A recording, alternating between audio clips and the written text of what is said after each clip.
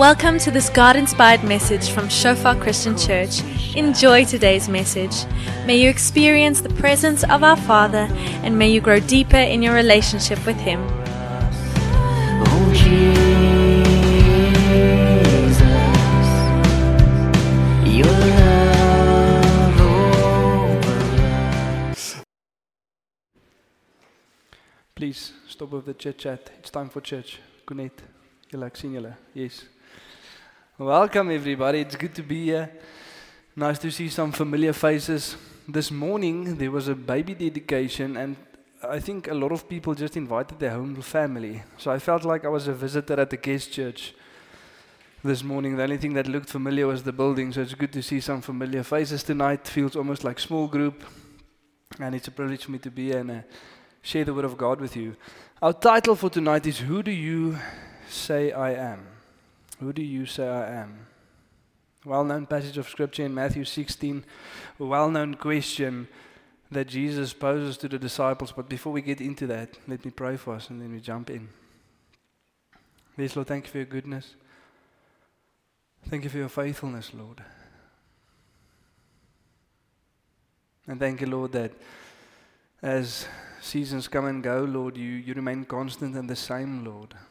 And we do not live, Lord, for specific seasons or times of the year, Lord, but what the year does give us, Lord, is just a time to reflect, Father, on some time that has passed.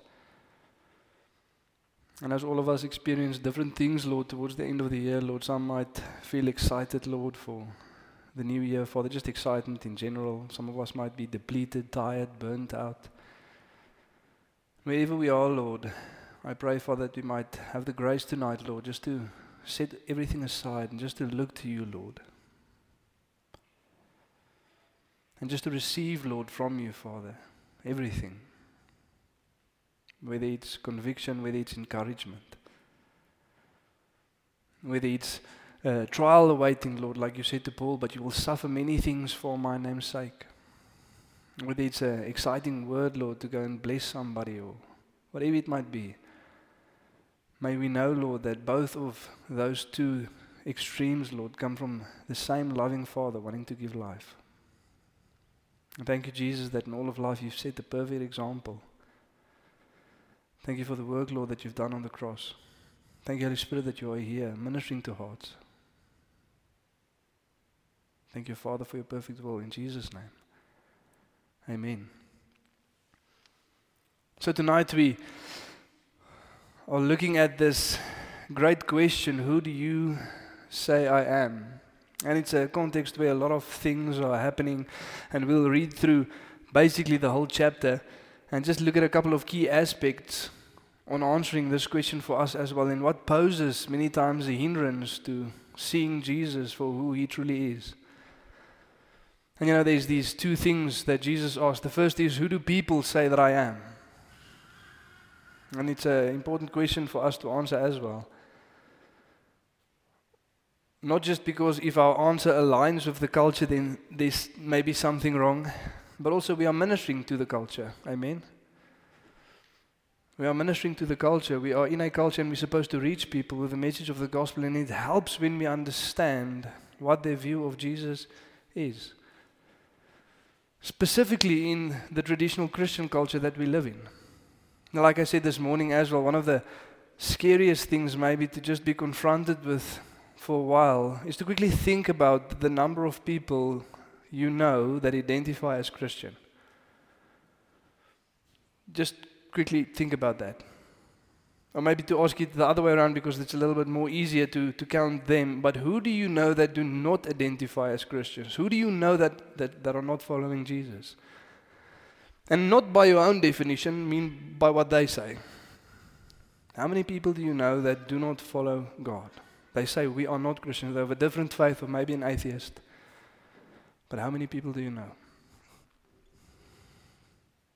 If you were to attach a percentage to that, how many would that be?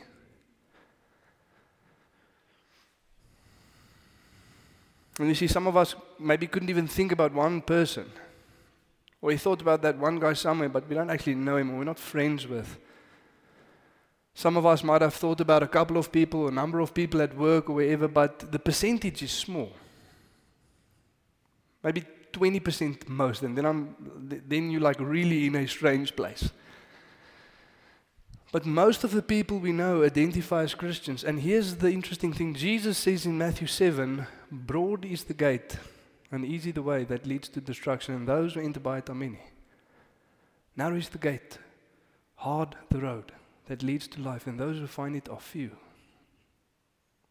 So if that's true, if that's what Jesus said, how come everybody think they're going to be with him one day? The most probable explanation is that we have a misunderstanding concerning who Jesus is and what he has done. We don't comprehend who God is. We don't comprehend the gospel. Like we said, when the enemy comes and deceives us, it's not him pitching up saying, hey, I'm Satan, do you have 5 minutes? It's like Paul writes in 2 Corinthians 13. I'm afraid that as the serpent deceived Eve by his cunning, your thoughts will be led astray from a pure and sincere devotion to Christ. For if someone comes and proclaims a different Jesus, a different gospel, another spirit, you accept it readily enough. For these people disguise themselves as apostles of Christ, workers of righteousness. And it's no surprise, for even Satan disguises himself as an angel of light. It's difficult. That's why it's deceptive. And that's why it's so important to answer the question, okay, but who do we say Jesus is? And also, what does the world say about Jesus? It's not whether we're following a Jesus or believe a gospel. Is it the right one? Amen. And like I say, uncomfortable to be confronted with many times, specifically with the people in our lives. But we need to know this. We need to answer this question. So let's read together and see what we can learn from this passage. Matthew 16 from verse 1 to 27. And the Pharisees and Sadducees came, and to test him, they asked him to show them a sign from heaven. And he answered them, when it is evening, you say it will be fair weather, for the sky is red. And in the morning it will be stormy today, for the sky is red and threatening. You know how to interpret the appearance of the sky, but you cannot interpret the signs of the times. An evil and adulterous generation seeks for a sign, but no sign will be given to it except the sign of Jonah, that is Jesus' death and resurrection. So he left them and departed. When the disciples reached the other side, they had forgotten to bring any bread. Jesus said to them, watch and beware of the leaven of the Pharisees and Sadducees. And they began discussing it among themselves, saying, we brought no bread. But Jesus, aware of this, said, O you of little faith, why are you discussing amongst yourselves the fact that you have no bread? Do you not yet perceive? Do you not remember the 5 loaves for the 5,000 and how many baskets you gathered? Or the 7 loaves for the 4,000 and how many baskets you gathered? How is it that you fail to understand that I did not speak about bread? Beware of the leaven of the Pharisees and Sadducees. Then they understood that he did not tell them to beware of the leaven of bread, but of the teaching of the Pharisees and Sadducees. Now when Jesus came into the district of Caesarea Philippi, he asked his disciples, who do people say that the Son of Man is? And they said, some John the Baptist, others say Elijah, others Jeremiah, or one of the prophets. He said to them, but who do you say that I am? Simon Peter replied, you are the Christ, the Son of the living God. And Jesus answered him, blessed are you, Simon Bar-Jonah, for flesh and blood has not revealed this to you, but my Father is in heaven. And I tell you, you are Peter, and on this rock I will build my church, and the gates of hell shall not prevail against it. I will give you the keys of the kingdom of heaven, and whatever you bind on earth shall be bound in heaven, and whatever you loose on earth shall be loosed in heaven. Then he strictly charged the disciples to tell no one that he was the Christ.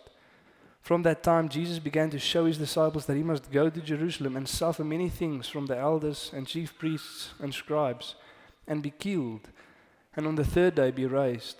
And Peter took him aside, began to rebuke him, saying, far be it from you, Lord, this shall never happen to you. But he turned and said to Peter, get behind me, Satan, you are a hindrance to me, for you are not setting your mind on the things of God, but on the things of man. Then Jesus told his disciples, if anyone would come after me, let him deny himself, take up his cross, and follow me. For whoever would save his life will lose it, but whoever loses his life for my sake will find it. For what will it profit a man if he gains the whole world and forfeits his soul? Or what shall a man give in return for his soul? For the Son of Man is coming is going to come with his angels in the glory of his Father. And then he will repay each person according to what he has done. Big passage of Scripture. Quite a challenging and confronting passage of Scripture. But let's look at a couple of key aspects. First one is in verse 6. Jesus said to them, "Watch and beware of the leaven of the Pharisees and Sadducees."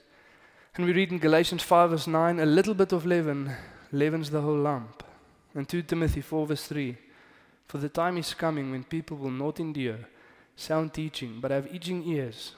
They will accumulate for themselves teachers to suit their own passions." And again here, interesting to remember that we read here, beware, watch out for the teachings of the Pharisees and Sadducees. Now something to notice, we live this side of the cross, 2,000 years ago, so we kind of have an idea about the Pharisees and the Sadducees. When we hear those words, we're like, yeah, those guys. Prideful, arrogant, twisted the word of God, those who taught the traditions of man rather than the word of God, those who laid a burden on people's shoulder but didn't want to lift it themselves, those people that ended up crucifying Jesus. But here's the thing, they didn't know that. They did not perceive them in that way. They thought the people representing God, the people teaching the people about God. If we want to follow God, if we want to please God, we better listen to these people. Amen. In today's day, our church leaders and teachers, same thing. Beware. I know I'm obviously in that lot. I'm in there as well. Beware. But beware. Beware of false teachings. And here's the dangerous thing. A little bit of leaven leavens the whole lump. A misunderstanding about God and the gospel will shape everything. It has the possibility to leaven everything, to change everything as that false teaching starts to creep in. And here's the thing. We need to answer the question, because I know we would like to think that we would not be easily deceived. Amen? We'd like to think that. And many times we might think to ourselves, man, how do people believe certain things? I don't know if you've ever heard a teaching or saw something and thought to yourself, how? How is it possible that you would believe that? What would get you to believe that? And many times we kind of get cross with the false teachers, and yes, rightly so, and expose them and all of that, like Paul also did in the New Testament. But what's at the heart of the matter? Why? Why do people teach that? Why do people believe that? They will accumulate for themselves teachers to suit their own passions. It's passions, it's our desires, that's why. And it might not be an inherently bad thing. It might be that you desire a good thing. Maybe you or a family member or someone closer than that you love has an illness. And they're really struggling, man, and you see this, and you desire for this person to be healed and experience life in abundance. And along comes people that proclaim, this faith gospel, man, if you just believe hard enough, if you just serve God hard enough, if you just tithe more, then God will. And all of a sudden, they're giving everything they have. They're not receiving the miracle. Man, but maybe more, maybe more. And it's not an inherently bad thing, but it became an ultimate thing. You see, whenever it's even good things, when we place those desires above God, that's how we easily get distracted. And even when we are in Christ, we should remember that yes, we have a new nature. Yes, we've been born again of the Spirit of God, but the old man still lives inside. Amen? He's not completely dead, unfortunately. So something in me really wants to believe that lie. Also might want to fall for that. When the world's light shines, sometimes it gets tempting. Amen? And we need to realize that we're not immune to these things. But it's the passions inside of us. And so one good thing to do, if you love listening to different speakers and so forth, and you love that YouTube sermons and videos, try to see what's at the heart of this. If there's specific people that you constantly listen to, what are they speaking about? It'll give you an indication of your passion. If it's Christ, it's a good thing. Amen? But if it's everything else, beware. Might not be inherently bad, but whenever that thing becomes more important, more desirable than God Himself, it's going to be disastrous. It's going to lead us to places that we don't want to be. Amen? And even this, it starts small and it grows big. Little bit of leaven. And we don't realize that. We live in this consumer culture. I mean, very, very aware of that this past week and week to come. It started with Black Friday, a day, now it's basically Black November. Specials the whole month.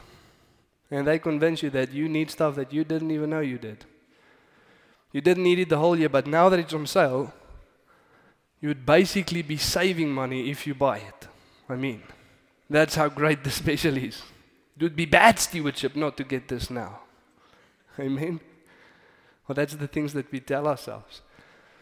But it starts small, and we come to church and we kind of look at the people and we look at the chairs. Well, we don't have the best ones, specifically for those reasons. We don't want that nitpicky. No, I'm just making a joke. This is the chairs we do have. But the chairs and the aircon and the way we worship and the songs we worship and the messages we preach, and we might like it for a while, but then someone says something that we don't like, or that small group or that person or whatever the case might be, and we're out. And we go look for a new place. And so it starts, our children doesn't like this or they don't like that, whatever the case might be, and so we move. But it starts small, and we are teaching ourselves this consumer mentality that we don't deal with stuff. I mean, how many people about silly offenses, I would actually like to know the statistic or the amount of people that actually left a friend group or a church or a small group or whatever the case might be because of a silly disagreement with one person about something.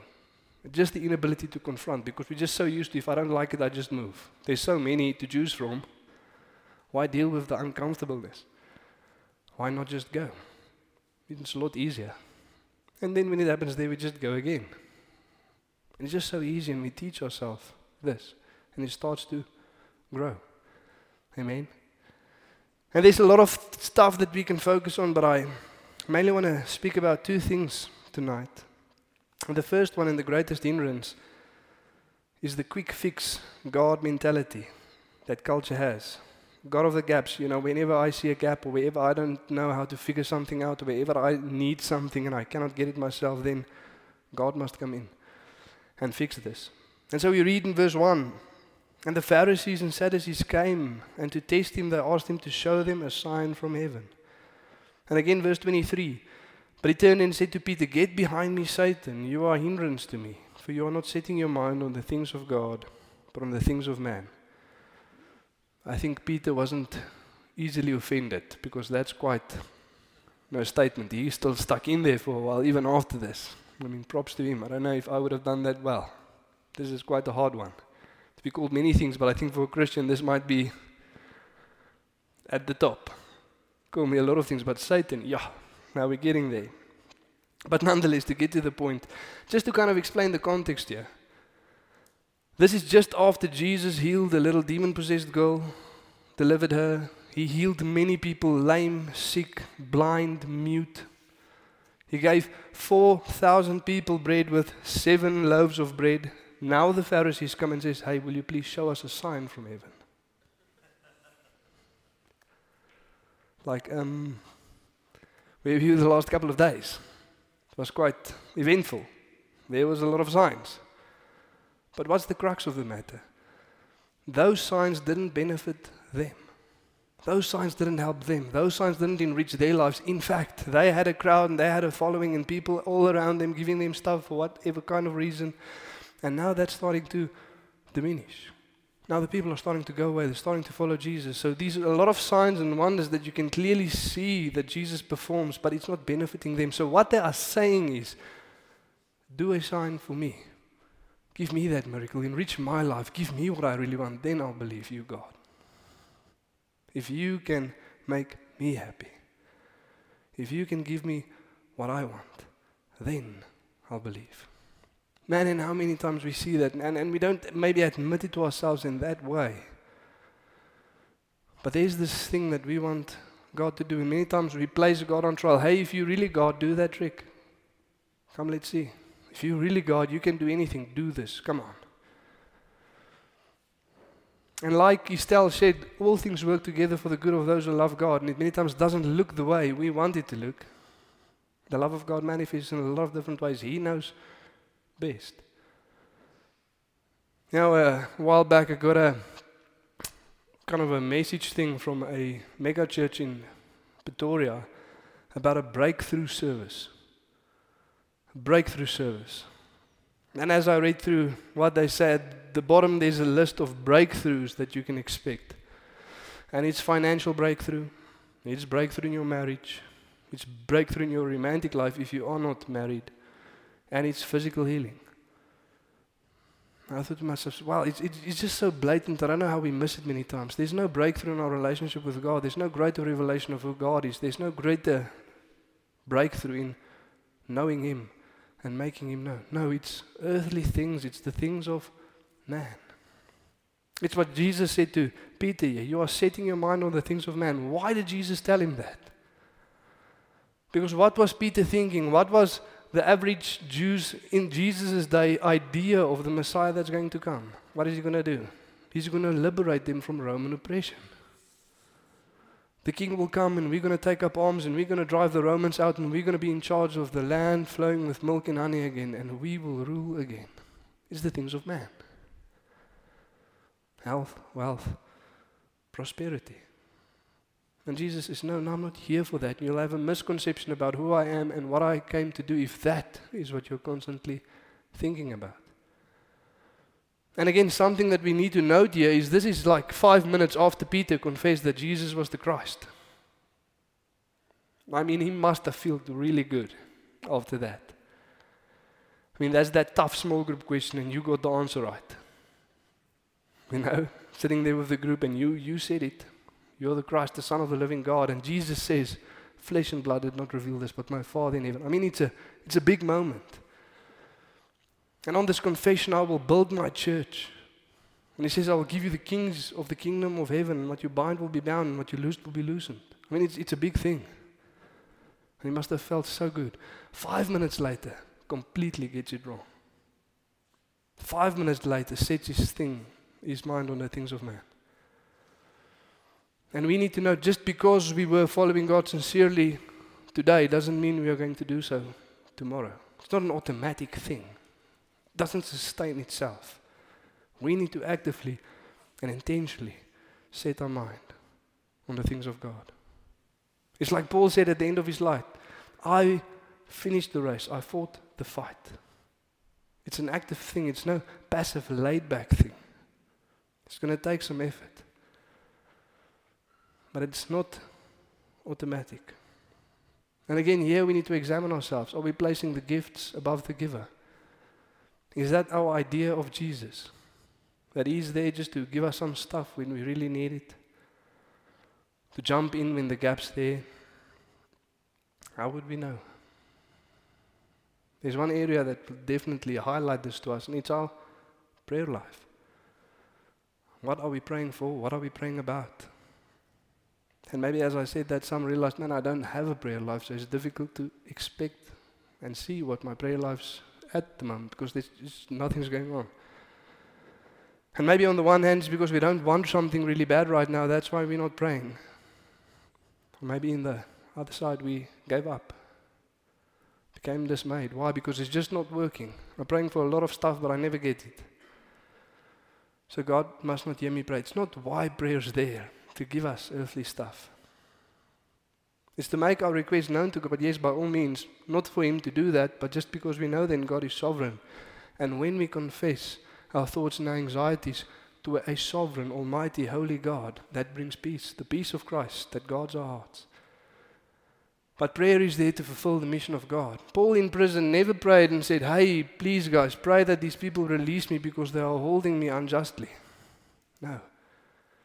He says, pray that words might be given me, that I might proclaim the gospel as I should. That's why I pray. Your will be done, your kingdom come. Amen.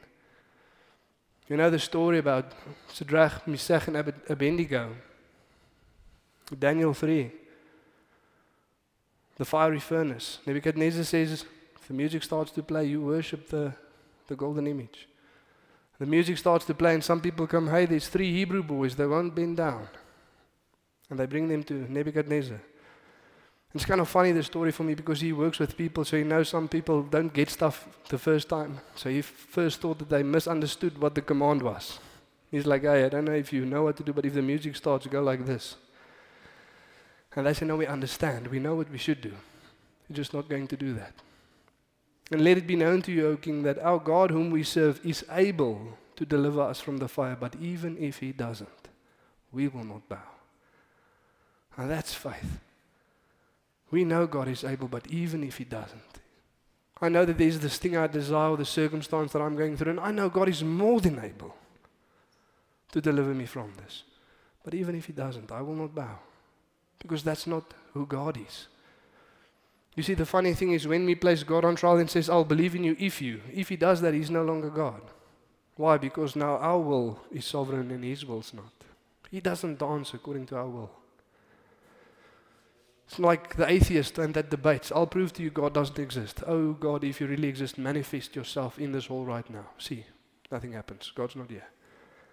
The irony being that if God actually did that, He would not be God. Because that's not how God works. We do not dictate to God what He must do and not do. He's God, He's sovereign. Amen. And the way we pray and the way we go about life will depend on the view of Jesus that we have. Is He this nice guy that gives us stuff when we really need it? Or is the Almighty, sovereign, holy, King of kings and Lord of lords? There's a difference. Is the one that came simply to save, or is He Savior and Lord? It will depend upon the view of Jesus that we have. It will shape our entire life. It takes us to point number 1. Beware of building your faith on the things of man. Beware of building your faith on the things of man. You see, because some people, maybe if you ask them, hey, why do you believe in Jesus? And they'll say, no man, there was this tough time in my life and I lost my job and started to follow God and man, I got a new job. It's like, yeah, God is good and all of that, but that's not like supposed to be the basis of your faith. It's supposed to be the gospel. That which never changes. Because what if God decides, and He can, to take your job away again? Are you going to stop following Him now because you started to follow Him because He gave it to you, but what if He takes it away? Or there was this ruptures in my marriage and we started to follow God, man, He fixed that. That's why I'm following God. Or someone was sick and they were healed. What if they get sick again? What if the marriage breaks down again? Beware of building your faith on the things of man. Actually, after the morning service, Wiehan spoke to me. Not this Wiehan, not this one, the other one, third one. He's also known as the third Lawrence because he's the third brother of the 4. So he's literally the third one. Dan jy seker 4. So too many Wiehans. Nonetheless, getting a bit distracted here. He said there was this sermon that he listened to as well about a guy speaking about our God concept. And to be aware of where we get it from, and we're going to get to that in just a moment as well. He says because many people believe that, if you just follow God and if you do the right things, then God will sort your life out for you. You'll never experience any hardship. It's basically prosperity gospel. And because you grow up with your parents and they go through some stuff and they experience certain stuff, but they just never tell you, it seems that, wow, it must be true. We just have a good time all of the time. And now all of a sudden you grow up. And you individual, and you start to work, and you start to build a family, and you realize, man, but this isn't how it works. I'm experiencing some difficult times. So either that God doesn't exist because that's what they told me, or either He just doesn't like me as a person.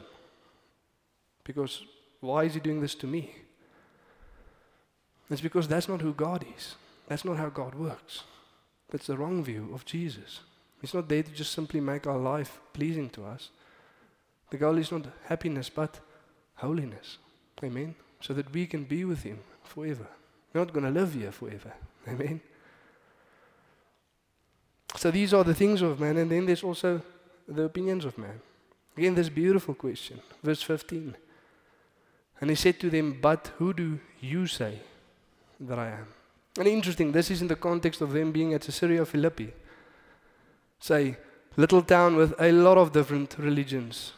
Different views, from different singular gods that the people follow to just a pantheon of gods that the people follow. If you want it to rain, you go to that God. You give an offering and you give him some money and he'll make it rain. If you want the sun to shine, it's this God. If you want to be fertile, it's this God. If you want finances, it's this God. If you're going towards that God. To even some people worshipping the Roman emperor. Just a whole bunch of different things. And in this place, Jesus asks, who do you say that I am? Who do you say that I am? And I want to ask us that question. Who do you say Jesus is?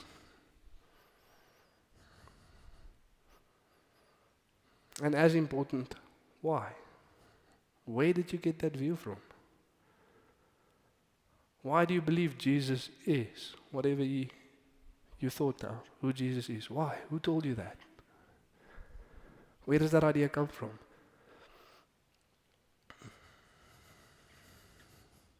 Where did you learn it? Or as the Afrikaners will say in English, who learned it to you? And in English, who taught you that? We do get it wrong sometimes. Henny from Shofar Joburg says, it feels like we are threatening people when we say we are going to learn you. We are going to learn you. But why? Why do we believe that? Where did that idea come from? Where did it originate? And again, it might be a true one, but do we know if it's true or not? Might be a correct one, but there's only one way to tell. Look at where Peter got his revelation from. Simon Peter replied, you are the Christ, the Son of the living God.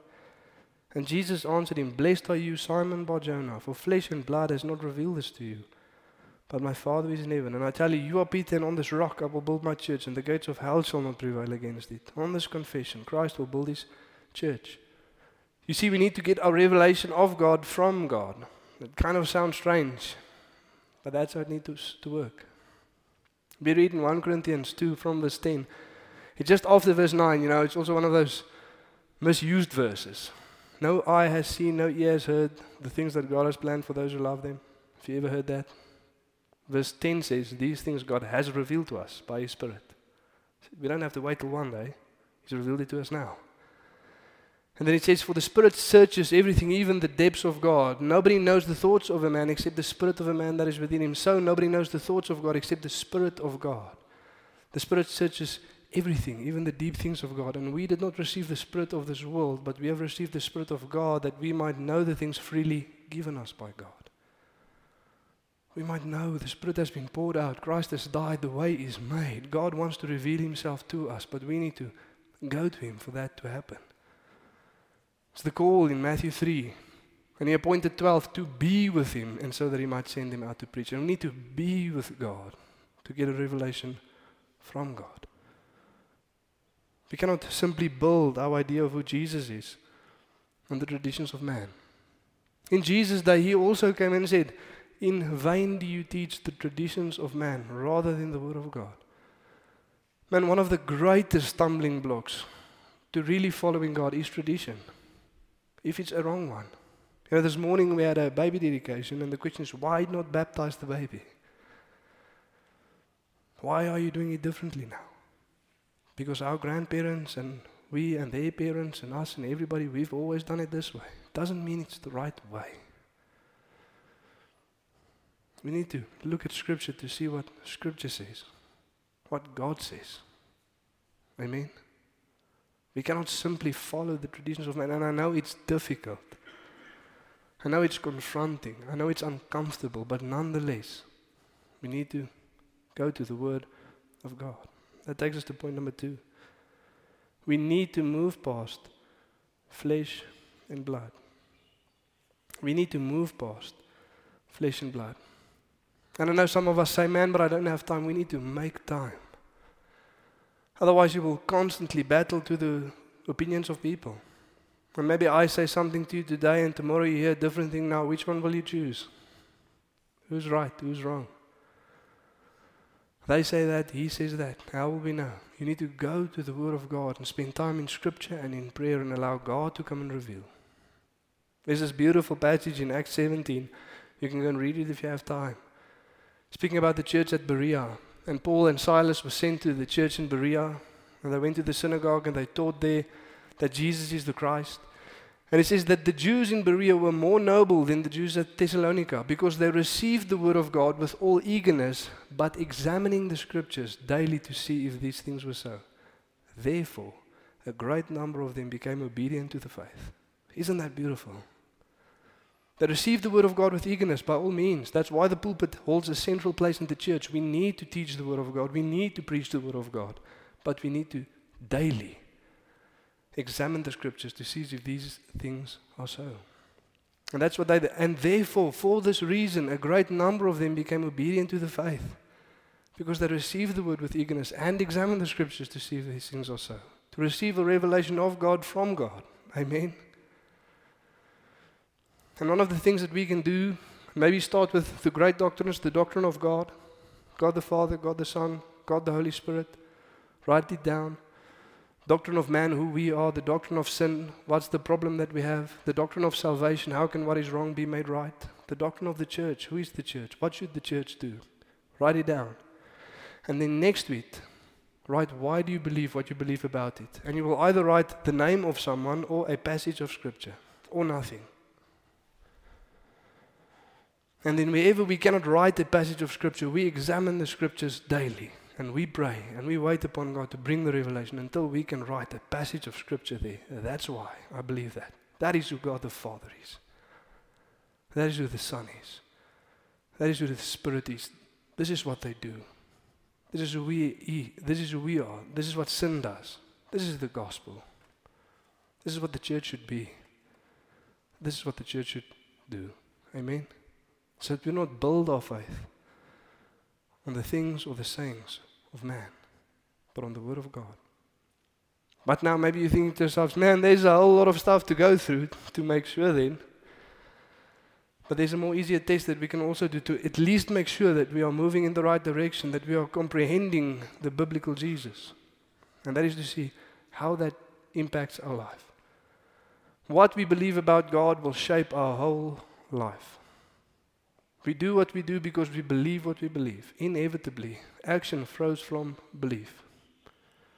It was kind of one of those icebergs.